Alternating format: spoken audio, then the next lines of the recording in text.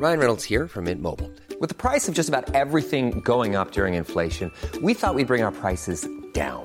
So to help us, we brought in a reverse auctioneer, which is apparently a thing. Mint Mobile Unlimited Premium Wireless. How to get 30, 30, bit to get 30, bit to get 20, 20, 20, bit to get 20, 20, bit to get 15, 15, 15, 15, just $15 a month? Sold! Give it a try at mintmobile.com/switch. $45 up front for 3 months plus taxes and fees. Promo rate for new customers for limited time. Unlimited more than 40 gigabytes per month. Slows full terms at mintmobile.com. Hiring for your small business? If you're not looking for professionals on LinkedIn, you're looking in the wrong place. That's like looking for your car keys in a fish tank. LinkedIn helps you hire professionals you can't find anywhere else, even those who aren't actively searching for a new job but might be open to the perfect role. In a given month, over 70% of LinkedIn users don't even visit other leading job sites. So start looking in the right place. With LinkedIn, you can hire professionals like a professional. Post your free job on linkedin.com/people today.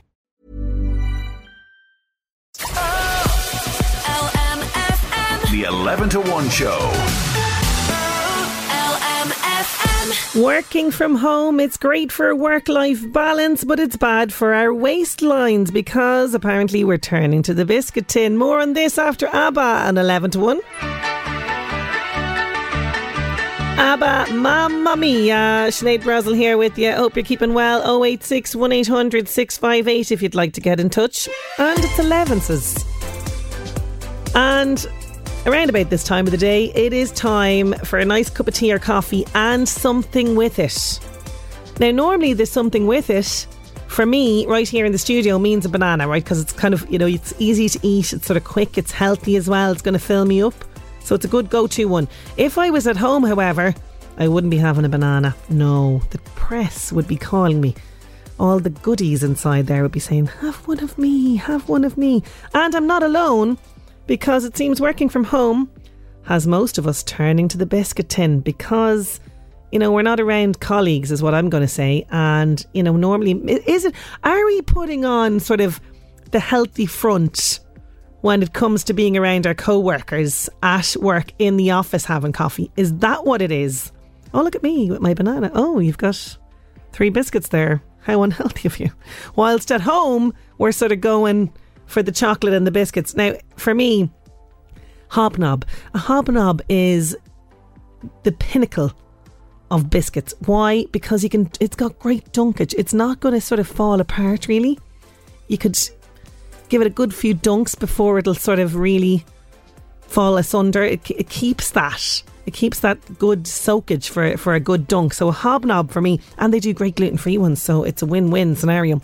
Now, if I'm feeling a little bit like, you know, more fancy, I might go for something like a purple snack bar. That is a biscuit, I'm going to say. It's not really a bar. It's like bigger, like it's a bigger biscuit, isn't it really? So something like that. Very good to have with your 11s.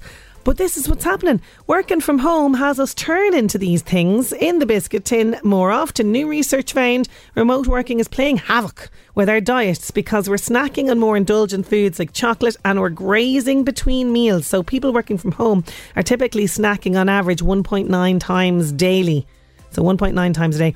The Mail says the study by Compass Group Ireland also found remote employees are working longer hours than their office-based colleagues. Yeah, we knew that because we still haven't managed, have we, to kind of strike this balance, even though it's 3 years in now with the working from home or a hybrid working situation. We're still sort of navigating around it. But I'm wondering, what are you having this morning with your 11s? Are you like me? Are you at work? Are you going the healthy route of an apple and sort of nice little bit of yogurt or something healthy like that? Or are you working from home and are you having a biscuit? If you are, let us know what biscuit is your biscuit of choice as well. 086 1800 658.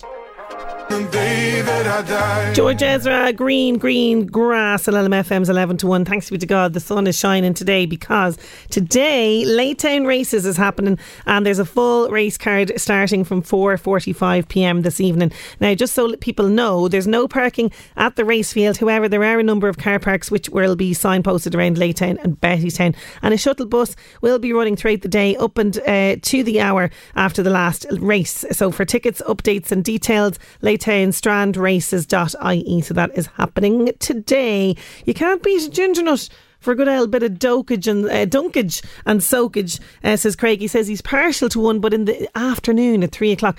Yeah, you see, there's another time. So 11 o'clock we've kind of got a good chunk of the day sort of started. We've got we've tackled the working day at 11 o'clock. Time for a bit of a breather. Some people have their break around 10. And lazy people, they'll come in at 9. They have a break at 10 o'clock. The rest of us have a break at 11. And then the 3 p.m. one, the 3 p.m. slump. Yeah, we need a bit of a pick me up there. But are you reaching for a biscuit, or are you going the healthy route? Let me know. 086 1800 658. Now, an iconic TV show is being made into a movie. I'm very, very excited about this. Going to reveal all very shortly. Plus, we've got music from Keen Duck Row on the way. The 11 to 1 show with the Gilmores. I have a request for a very special lady. Her name is Olive Farrelly, and she is from Screen in County Meath, and she is 85 years of age, and she is a big, big fan of LMFM, listens religiously every day. And Olive Jr., her daughter, got in touch with us to say that poor old Olive is in hospital at the moment, and they are wishing her a speedy recovery and hopes that she's going to get home soon where she belongs, sending all our love to her. So it's coming in from Olive. Also her husband Peter and granddaughters Molly and Katie, really wanting her to be back home and sending her lots and lots of love. And so are we, because we don't like to hear about people in hospital. She's in Connolly Hospital for the past couple of weeks. So we really hope that she hears this, because I know that she does listen to LMFM all the time, and hopefully somebody there has put the radio on for her for company. So Olive, if you are listening, we are all thinking of you here and sending you so much love and well wishes, and that's coming in as well from all of your family. And we're going to play this one just for you. Shout out to Joanne. She says, I'm on the road doing home support, so I'm eating junk food the majority of the time. Favourite biscuit would be a Polo biscuit. Oh, haven't. That one is a real throwback of a biscuit, isn't it? The Polo biscuit. Is that the one that was in the green wrapper? Haven't seen them now in ages. Or a tin of the Danish shortbread cookies. Oh, I know the ones. They always come out at Christmas time in our house. My husband absolutely loves those shortbread ones. She says, I'm having a breakfast roll, sausages and black and white pudding, rashers, brown sauce and an Americano with no milk or sugar. She's setting herself up there. Oh yeah, fantastic. That is a great snack or breakfast. I want is kind of a meal there that's going on with you, Joanne.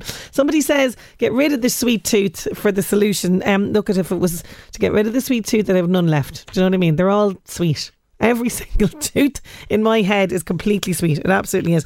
I'll tell you now though, this is something that we could all get on board with, I'm sure, because there's big fans of this TV show that is now, there's talks for this being made into a movie. Yeah.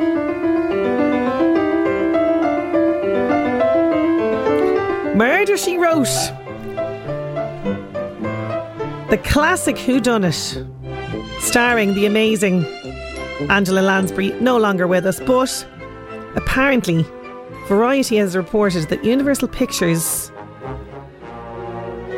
are very much into this, right? So the writers of an upcoming movie called Dumb Money, and also producer Amy Pascal, whose films include Spider-Man, Little Women, is on board with this. So the writers, by the way, have written Orange is the New Black. So these guys are people we know, okay, handling safe pair of hands, I'm going to say. But Murder, She Wrote, apparently these guys are going to be making this into a movie. Now look, there's all sorts of things going on in Hollywood now with the strike and everything else at the moment. So, you know, things are up in the air. But apparently Universal are on board. The writers behind Orange is the New Black are on board. The producers of, you know, Spider-Man, Into the Spider-Verse and Little Women are involved. I'm excited. But who would play Angela Lansbury's character in this? Jessica Fletcher. Who would play her? You know, you'd want to get someone now someone fairly big for that, and someone fairly iconic that's going to be able to take on this role, I think. But I am on board. Angela Lansbury's, going to be, obviously, was so amazing in that role. But Murder, She Wrote on the big screen, I'm on board for it. I am.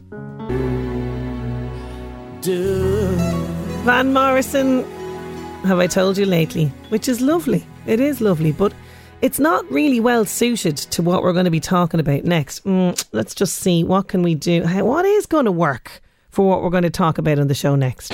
Oh yeah, this'll do. Don't be alarmed. Why am I playing Pantera on 11s. At 11s, we're getting people riled up now at 11 o'clock. Not good. But the reason I'm playing this is we're going to be talking about moshing. This is a great song now to have a good old headbang to and a mosh. Why are we talking about this of a random Tuesday in the middle of the day? Well, Dublin Fringe Festival is back and there is a fantastic show all to do with moshing that's going to be featured in Dublin Fringe Festival. I'm going to be talking to the writer and director of this just after these. The 11 to 1 show. Dublin Fringe Festival is back for another year with a jam-packed programme of cultural activities running until Sunday 24th of September. Now in its 29th year, the busy schedule will see 562 artists and performers take over the capital with venues both indoors and outdoors. But one performance in particular piqued my interest, and anyone that has found themselves in a mosh pit either on purpose or accidentally will connect with this show. It's a dance, a gig, a theatrical shove into the heart of the pit. Mosh delivers live music, real interviews, humour, heart and a whole lot of head banging. I'm delighted to be joined now by aerialist and dancer. She's the writer and director of this, Rachel Nivranan. She's on the line. How are you getting on, Rachel? I'm brilliant, thank you. Yeah, we're just in our first day of teching here in Project Art Centre, so it's a great day. Oh, fantastic. Now, this is such a unique idea for a production. As soon as I saw the poster and title of this show, I had to reach out, right? Because moshing is something that both intrigues and terrifies me in equal measure, but I can totally see the appeal to explore this. But I believe it was your boyfriend and a mishap at a Slayer gig that inspired this show. That's it, exactly. Yeah, that's what happened. And it was a few months before we had the conversation that actually happened to him. So he had recovered and was able to look back blissfully at the whole event. And so he was just chatting to me about it, and I just thought it was like one of the dumber things you could do with yourself, to put yourself in danger like that, especially being a dancer. And like, I'm focused on taking care of my body, I suppose. But we had a really good chat about it, and then I went on and started looking into it a little bit more, and next thing I knew I was applying for funding and making a whole show about it. That is so unique because, like you say, this totally sparked the journey, I suppose, of what this show is. But as you say there, you have this really strange juxtaposition going on, because you as a dancer, as you say, you have to really mind your body. Metalheads do not care what happens to them at all in the pit. Was it this sort of clash that you wanted to explore as well in the piece? I suppose a little bit. I'm just curious in general about people doing risky things. I mean, I don't do so much aerial at the moment, but I used to do it for a while, and that's quite a risky thing to do. So I know a little bit about it and that drive, whatever it is internally, to go out there and put yourself in danger. And also, you know, why do it in a really unpredictable way? Like, you know, people don't rehearse moshing, they just go out there and do it. Although now in our case we are actually rehearsing moshing, which is quite a strange thing, to try and capture a bit of chaos on stage and be able to repeat it every night, and to be having to rehearse it. I think it's been very tough on the dancers. They've been amazing the last 3 weeks we've been rehearsing. So yeah, it's definitely about exploring all the different sides of why people do this, and not trying necessarily to find one single answer, or even to decide whether or not people should or shouldn't do it. You know, it's not really a moral judgment on the whole thing. Yeah, because do you know what? I went down an absolute rabbit hole last night exploring moshing on YouTube, right? Because my husband, like your boyfriend, is total metal fan and really into Slayer as well. And he showed me this really strange video, right, of Islamic men praying through dance and moving in a circle, right? And then he showed me a video of a mosh pit circle formation, which was so strange. So there's like this kind of ritualistic, almost learned movement that you will find in a pit, which is fascinating. I think I've seen the exact video you're talking about of the men praying and dancing. It's a beautiful thing to watch. There's something to it. I think we're trying to figure out in this show what exactly that is and why people want to move that way, or even if they realise that they want to move it that way, or if it's subconscious. It's quite interesting. There's more going on to us than we realise. We're not so in control of ourselves all the time. Oh, totally. Because I was kind of asking him this, you know, I was like, is it this sort of strange communal, we're part of something, we can't communicate it with words, but we're moving in this chaotic way, but it's kind of this really weird coming together almost? Mm-hmm. Yeah, and there's even been research done into it just through physics and the fact that people flock and move similar to birds. And so we're exploring a little bit of that as well through the show. And like, most people who've ever done dance or theatre to a certain level will have heard the word flocking, and you've been asked to like move as one, you know, the way we see birds doing it. Yes. And so what is weird to realise is that that's actually happening at metal gigs as well, that people are unconsciously following each other. Yeah, it's so strange. And if people want to do this, just check out YouTube, because you'll see what I'm talking about with regards to this. There's loads on there. There's so much. And I did see videos as well of the Wall of Death, which looks absolutely terrifying now. Is that explored in the show? A little bit, but with 5 performers, there's only so much we can actually replicate. But yeah, a little bit. I mean, the Wall of Death to me is a next level. For people who don't know, it's when the crowd parts down the middle like the Red Sea, and then they run at each other, like kind of like two armies, really, in like a medieval going into battle. Yeah, totally something like that. And it looks quite quite terrifying, and some of the people I interviewed referenced it as well as being quite scary. Oh, I'd imagine that is for now the really seasoned pit goer, absolutely. Yeah. But there are rules and etiquette. Like, people will be surprised about this in a mosh pit, because the moshers are really strict as well about these rules. Like, it's not just like, let's shove each other around the place for the sake of it, to an extent. Like, there's no actual violence really allowed as such. No, there shouldn't be. And I think what's interesting is that we don't really know where those rules came from, and I don't know that they've ever really been written down.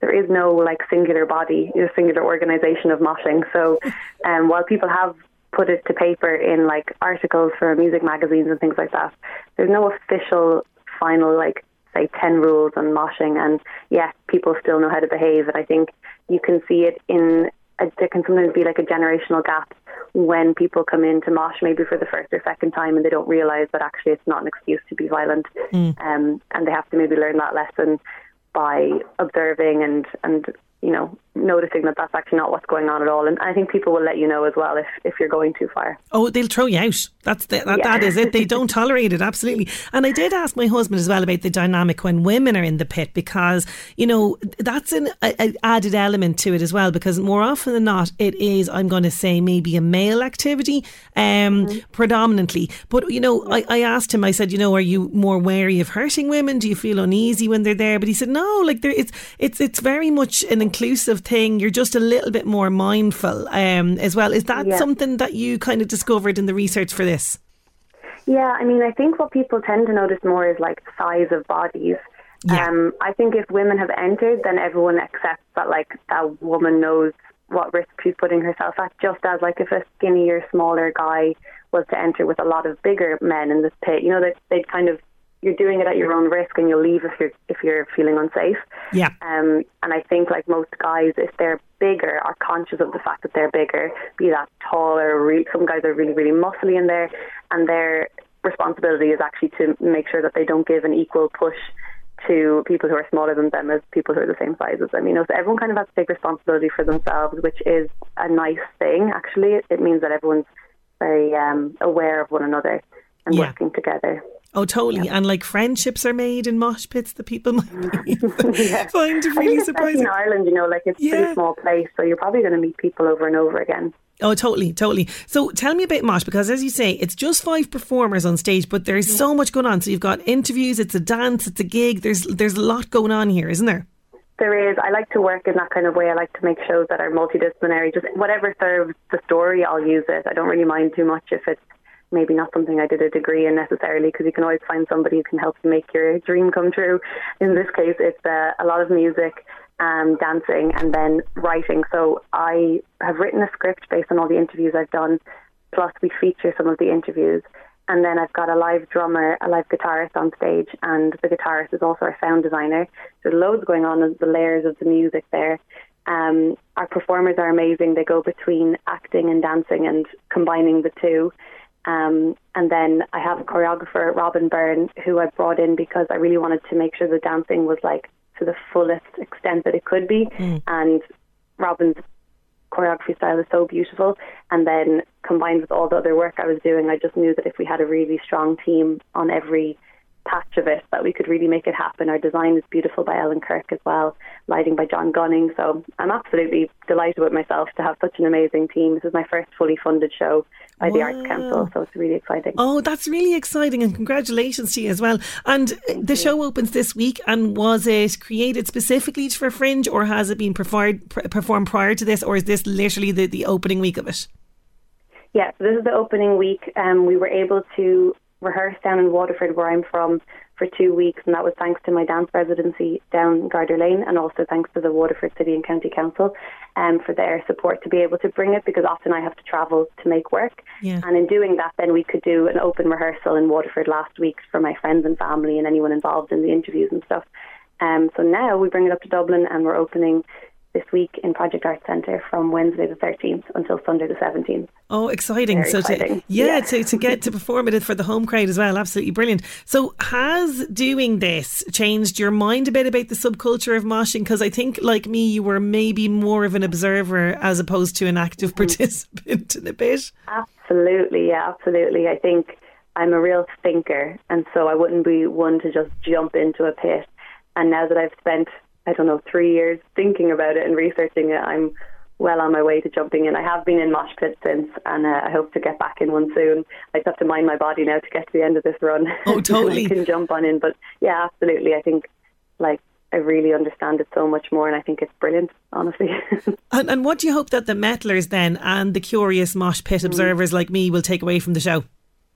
Well, I think for people who are on the fence about it, or even reject the whole concept of it, that they would be able to open up their minds to it and maybe learn something a bit deeper behind it. I think sometimes with things like this, it can kind of seem a bit like boys are just being silly and they're being a bit laddish. And I hope that they'll appreciate there's a lot more going on under there. And then for people who do it already and are really into metal and stuff, I just hope they kind of see themselves reflected authentically in the piece, and that maybe they'll learn a little bit more about themselves as well. Well, I have certainly learned a lot, just even in researching for this chat. It's absolutely fascinating, and I wish you the very, very best of luck with the run. Thank you so much for joining me today. Thank you so much. Really appreciate it. Thank you. Mosh, the 13th to the 17th of this month in Project Arts Centre, fringefest.com if you want to find out more details of this.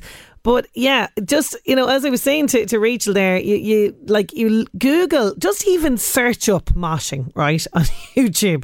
If you're like me and you're kind of going, what is this all about? Have a little search up and you'll just see so many videos of what just looks like crazy people jumping into each other, head banging, pushing and shoving. But actually, when you look at it a little bit closer, there is a lot going on, as we discussed there, this kind of learned behaviour of people moving in a circle. That's really, I did not know that about moshing. So there you go. You learn something new every day. But really intriguing show on from the 13th to the 17th of this month in Project Arts Centre, fringefest.com. LMFM. The 11 to 1 show. With Gilmore's Mercedes. 17,000-year-old drawings and video games popping up today in the Northeast Update. LMFM Northeast Update with Senator Windows. Senator Windows products will help you create a secure, comfortable, energy efficient home you're proud of. Call 0818 77 4455. On this day in 1940, 4 teens followed their dog down a hole near Lascaux in France, discovering 17,000-year-old drawings. The paintings were almost of all of animals. There was one human, flowers and some countryside, so there was kind of a bit of an abstract kind of symbols. But apparently they opened the cave to the public in 1948 and was attracting 1,200 visitors a day. But by 1955, carbon dioxide from the breath of visitors along with heat and humidity took their toll on the paintings, and they eventually closed them up again, returning them to darkness in 1963. And today is National Video Game Day. Yes, so we know all about PlayStations, PC, Xbox, the Game Boy. There's a myriad of gaming devices out there, and today is a day to get your game on. LMFM Northeast Update with Senator Windows. Creating the perfect home is a journey. Let us guide you. Visit our Drogheda, Dundalk and new Navan showrooms. Discover more at senatorwindows.ie. Meryl Streep for the lead actress in Murder, She Wrote. That's a good shout from James in Drogheda. That's a very good shout. I think she would be absolutely iconic in that role. Great one. Maybe watch this space, you never know. Anyway, getting back to the music now, here's Tom Baxter. Our love has changed. Now, News at 12 is approaching, and after that we know him from his writing and performing skills in TV series The Savage Eye, Bridget and Eamon and more, and his hilarious stand-up as well has entertained thousands of fans around the country. He is back with his solo show and it's going to be coming to the North East. Comedian John Colleary is going to be joining me after 12. LMFM. The 11 to 1 show. With Gilmore's. A highly anticipated TV series is returning to Netflix for the 6th series. All the details right after Sam Smith and 11 to 1. Sam Smith, I'm not the only one, and LMFM's 11 to 1. I know I'm not the only one that's really looking forward to this. And now that the nip is back in the air, by the way, and it's kind of officially autumn, I think we can enjoy good television, and we won't have too long to wait, I don't think, because the series that started off it's a good couple of years ago now, but it kicked off set in 1947 and starring Claire Foy as the Queen. It is of course The Crown that I'm talking about, and I think people have just been hooked to that, and I was a real big fan of the early. I loved Claire Foy in it, I must say. I really did love her. So if I had to pick favourite seasons, it would be kind of 1, 2, sort of those kind of times. But it's a brilliant series, done so well. And apparently the next season, so the 6th season, is going to really lead up to quite close into the 21st century. So a new release from Netflix this week reveals that the show will actually end several years after we last finished up. So in 5th season, it sort of was around the Hong Kong handover in July 1997. That's when that was set. And in the time since, we're kind of wondering, where is it going to finish up? So apparently a few years after that is where it's going to finish up. So they're saying, after 6 seasons, 7 years and 3 casts, The Crown comes to an end later this year, and they have an image of Charles and Camilla's wedding. So that took place in 2005, and that's going to kind of, I think, where we're sort of going with this. As well as that, Kate Middleton and Prince William, the early kind of stages of their relationship will also be shown in this season as well. And also with regards to Diana and the death of Diana and handling all of that, they say, so the Crown's executive producer Suzanne Mackey says that the show might be big and noisy, but we're not. We're thoughtful people and we're sensitive people. There was a very long, careful conversation about how we do it, and I hope the audience will judge it in the end, but I think it's been really delicately, thoughtfully recreated. And they say that Elizabeth Debicki, who portrayed Princess Diana in the 5th season and is in the role in the 6th season as well, was very thoughtful and considerate. Loved Diana, so there was a huge amount of respect from all of us, and that's going to be evident when we see it. Now, I don't have an exact date, but it is definitely going to be happening towards the end of this year, so not long to wait for fans of The Crown. Now let's see what else is happening in the world of showbiz. The Buzz on LMFM. Keep up to date with all the latest news and gossip on the LMFM app. Hi, I'm Max. Alan Fletcher can't wait for Neighbours to be back on our screens next week. Posting on the official channels this week, Alan, who plays Dr. Carl Kennedy, says how excited he is. I was excited when Scott married Charlene. I was excited when Carl Kennedy married Susan Kennedy 3 times. I was excited when Libby married Drew. And in 7 days' time, I'm going to be very excited when someone marries someone else. 7 days till Neighbours returns. Make sure you're watching. Congratulations are in order for Josh Duhamel and his wife Audra, who are expecting their first child together. Duhamel shares a 10-year-old son, Axel, with his ex-wife Fergie. Diddy is getting the Global Icon Award at the MTV VMAs tomorrow night. He can't believe that he's getting the accolade. Being honored with the MTV Global Icon Award is surreal. I'm like, it's a blessing. It's what you work hard for in music, is that, maybe one day your life work will be able to be honored, you know what I'm saying? So it's a dream come true. But I never thought it would happen. Looking at Michael Jackson, looking at Madonna, being able to follow in the footsteps of everybody that's been recognized from MTV is like really wow. It's a wow moment for me. That's The Buzz. I'm Max. The Buzz on LMFM. Keep up to date with all the latest news and gossip on the LMFM app. Bill Withers, Lean on Me on LMFM's 11 to 1. Now he's one of the most in-demand comics in Ireland and spent most of last year on tour supporting Tommy Tiernan's Tomfoolery Tour. But he is going to be back in action with his own tour. Yeah, we're going to be chatting to comedian John Colleary next. The 11 to 1 show. He's one of the most in-demand comics in Ireland and spent most of 2022 on tour supporting Tommy Tiernan's Tomfoolery Tour, travelling up and down the country, delighting tens of thousands of fans at this stage. Now he's heading off on his own tour, Loud and Colleary, which he's going to be bringing around the country again, this time stopping off in the northeast in Dundalk and Drogheda towards the end of this month. And as well as that, he is going to be doing a set at Ireland's largest comedy festival, Galway Comedy Festival, in October. His show has been described as a flawless set, one worth seeing again and again and again. Tommy Tiernan called him his favourite comic, playful, inventive and brilliant. I'm delighted to have him on 11 to 1. John Colleary is on the line. How are you getting on, John?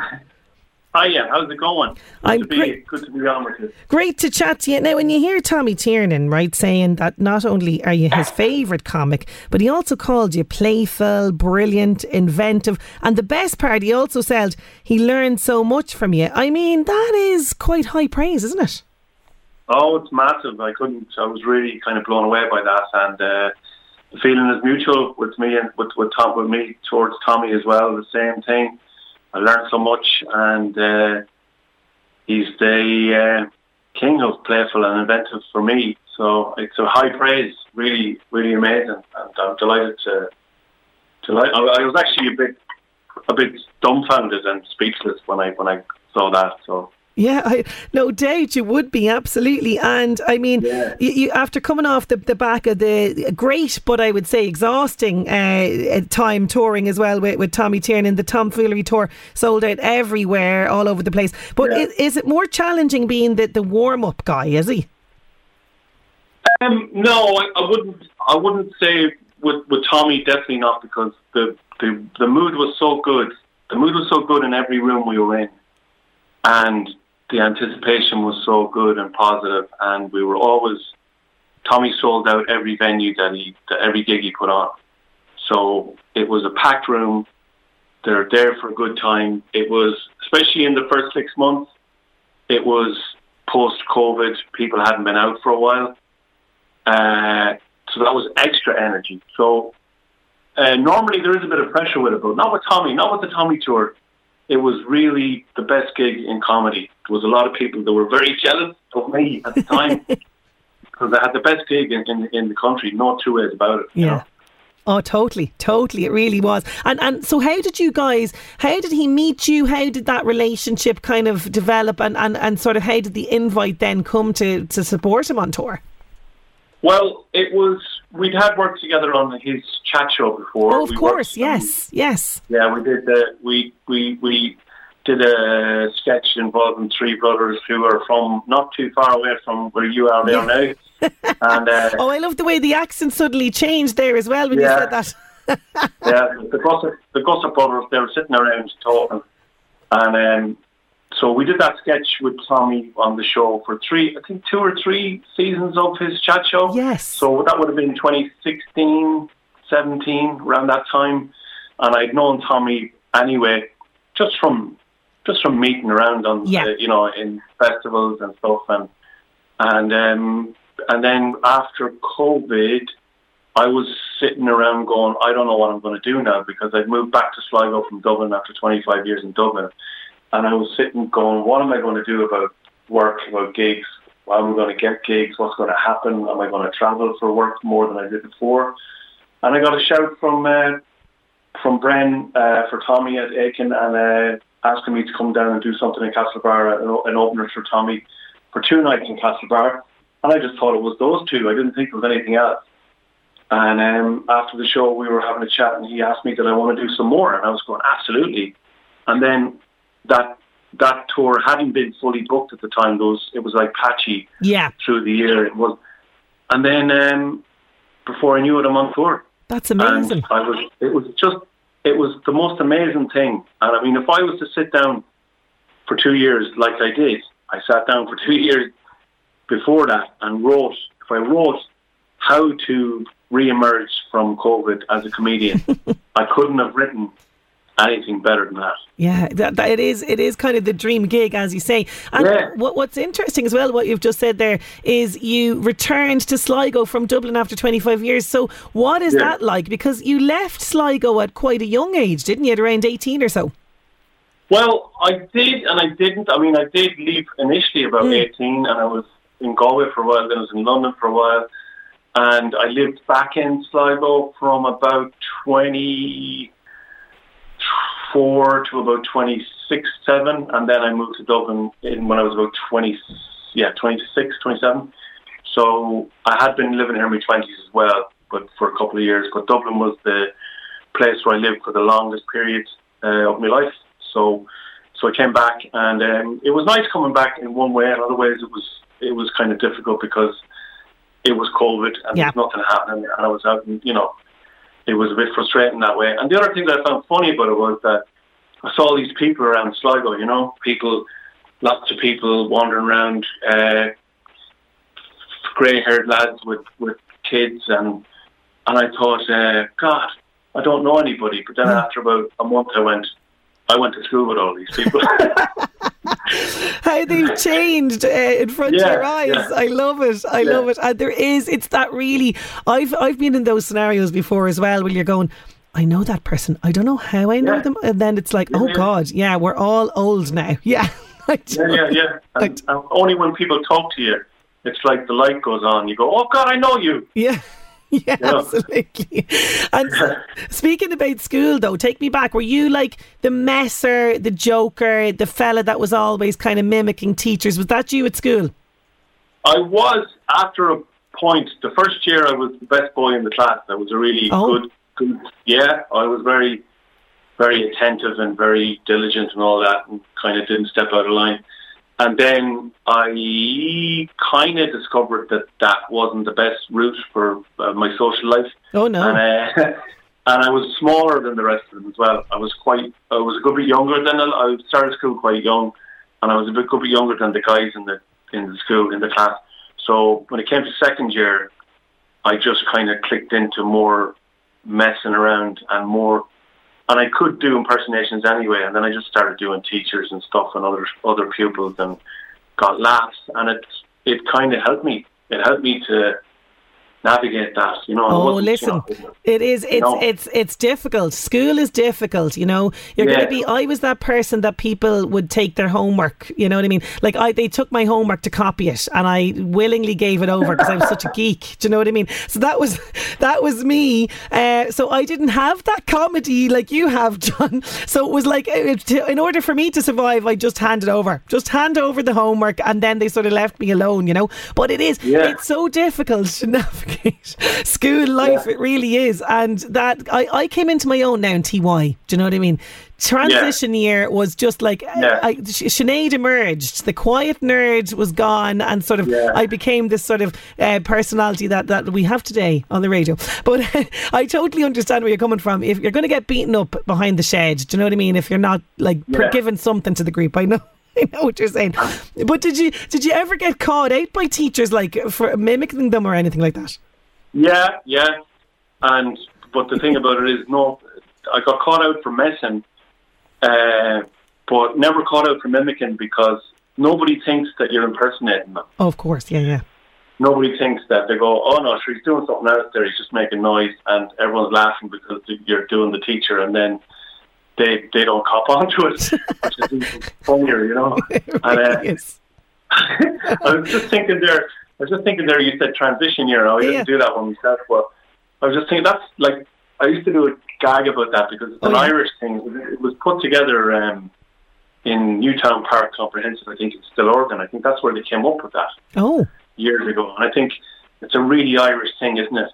Coming up with a year off as an enhancement to education. I think that's a classic Irish idea. It really is. It really is. And speaking about that, that's a nice segue for me to talk about Savage Eye, because my God, I just went down memory lane this morning, rejigging my memory. You know, that's my excuse, John. I wasn't skiving off. Like, it was technically, it was research, you know what I mean? So I was looking back over some of the Savage Eye sketches, which of course you performed and wrote, so many of these. And the one that just got me so much was the civil servants and filling in the form. Oh yeah. Like, that is so Irish. That is so Irish. You captured it so well. This sort of, you know, look at the civil servants who don't help you at all, actually, in fact, you know what I mean, when you're at the desk. But how did you get away with some of this stuff? Because, like, this is RTE, like, at the end of the day that this is on, you know what I mean? You have John Duffy there getting really excited about people's misery in the studio, and you have the GAA Gambeen, which you played as well. Like, I mean, how did you, like, was there a time where they went, oh lads, this is a little bit too far now? Yeah, because you want to see what they wouldn't allow. You know what I mean? But no, they were at the time.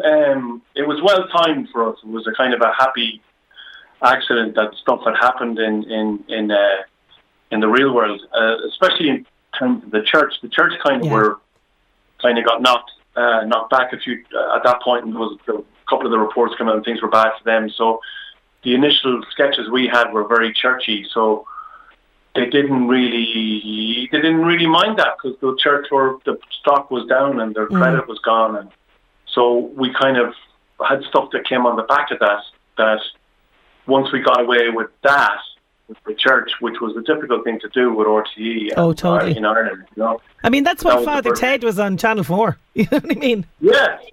Exactly. And so there was stuff we got censored. And the church thing is most important, because there was other stuff that happened in the series which was of a different a different target. Yeah. But it was harder, more hardcore than the church stuff. But once the church kind of got a bit stronger again a few years later, the censorship came back in for us. Yeah. And it was only about the church stuff. It was never about John Duffy or, because RTE and other TV stations would be the same. They like it when their own staff and their own personalities get a ribbon, because it highlights that person. Of course, yeah, it totally does. But he didn't like it. I know that. I know that John Duffy, the real John Duffy, didn't like it, and he did something. He said something really funny, because we had Chris, who was a virtually challenged gentleman from an Anglo-Irish lad. He's about 3.5 feet tall, and he's a great comic. And he came along and did John Duffy's sidekick dressed in leather, blowing a trumpet. Remember that? Yes, I do. And Joe was having a go on somebody. Joe was giving out about it on radio. Of course he was. And he said something like, "And I heard that they flew the dwarf over from England." He said that. Oh, my gosh. Dave has that on the back of his DVD as a review. Oh, I love it. I heard the report by Joe Duffy. Joe Duffy's review. Oh, that's classic. That is absolutely classic. But you know, when you work in such a collaborative way, like on a show like that, and of course you worked with Bernard O'Shea as well over the years, is it weird then going out on your own, and is it challenging then kind of writing a full show just yourself? Is that weird? I love what you said there about writing a show. I wonder what that is. But no, the stand-up thing is where it all started anyway. So like, basically we were all out on our own on stage doing stuff, and then the collaborations came out of that. I only met Dave through doing stand-up and meeting him around, and then talking ideas. So the stand-up comic thing was always a solo thing, so it's not that weird. Sometimes it can be a happy place to go back to, because it's just you, and it's all on you. If it falls flat, it's all on you. If it goes really well, it's you that did it. So it's not really weird.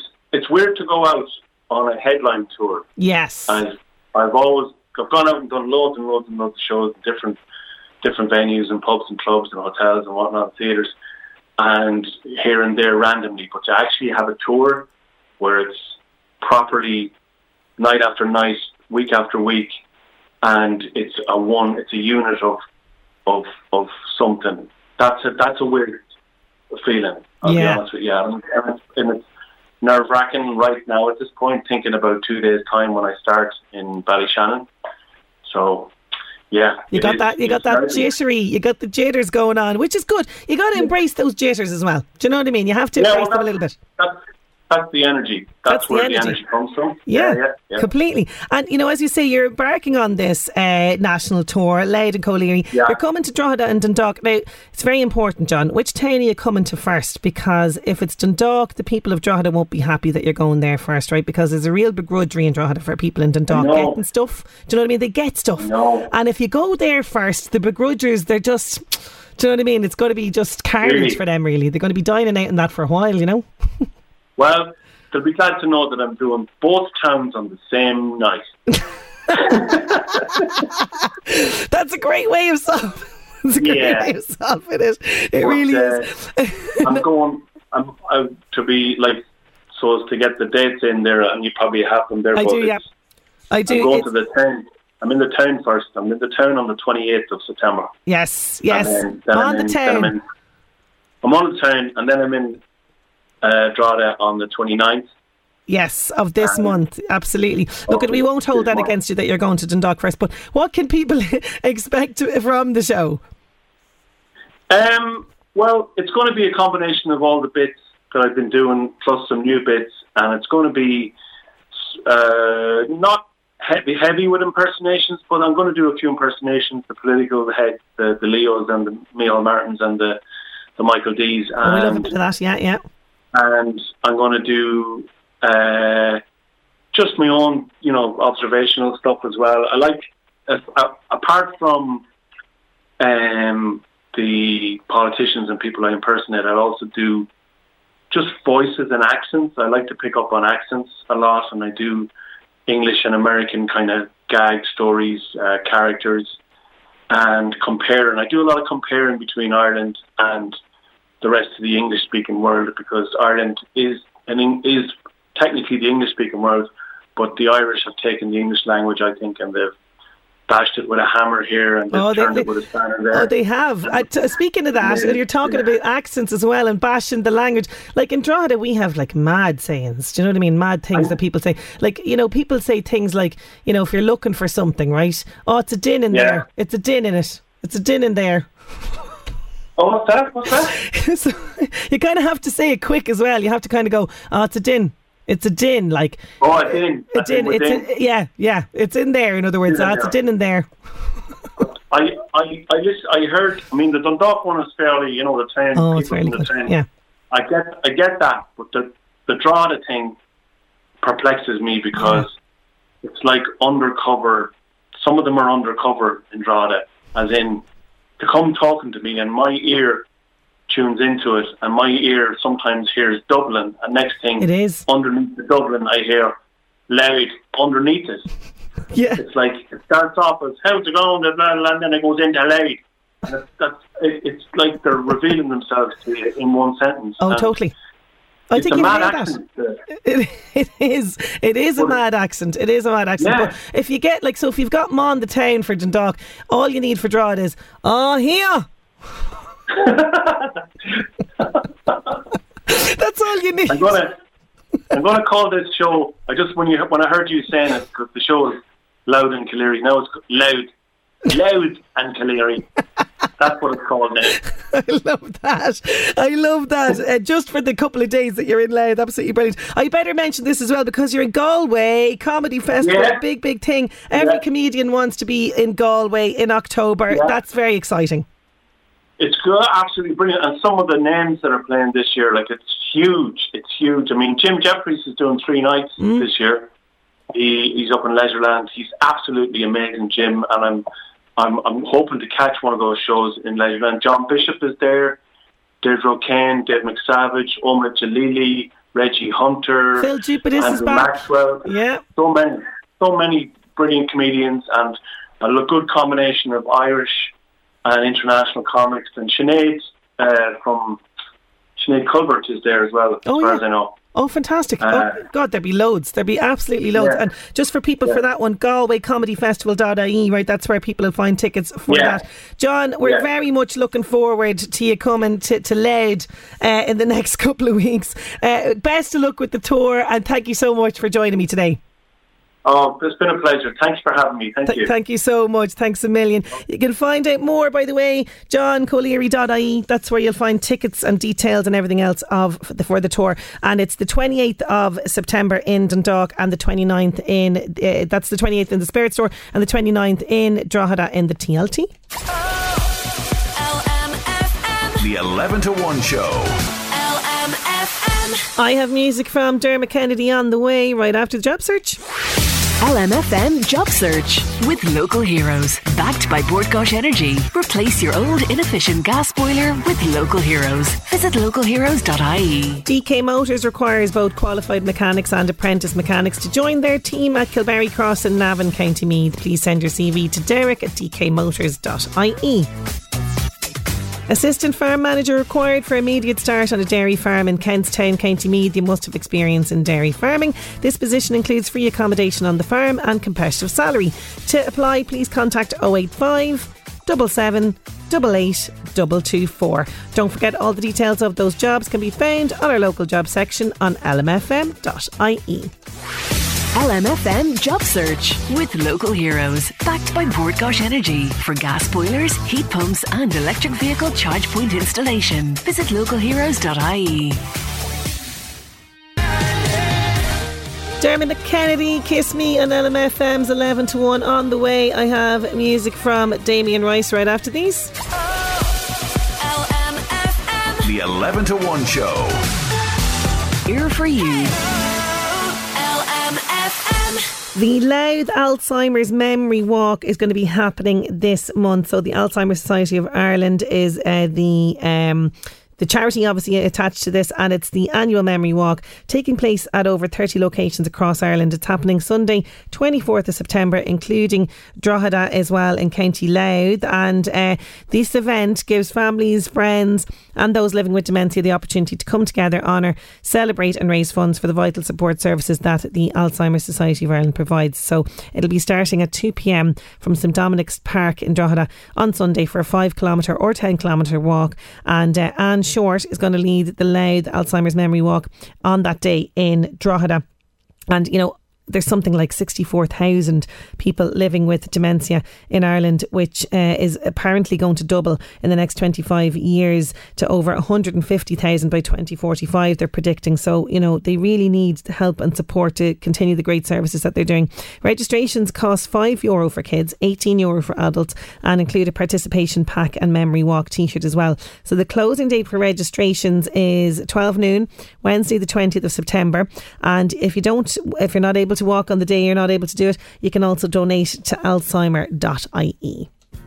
All closing off our show for today. Thank you so much to all of the guests and to you for your company. Enjoy the rest of your day, and I'll chat to you again tomorrow. Listen back to the 11 to 1 show podcast on lmfm.ie or the LMFM app. With Gilmore's Mercedes-Benz Kings Court. Choose from our huge selection of used Mercedes-Benz vehicles. Gilmore's Mercedes-Benz Kings Court. The best in motoring, here for you.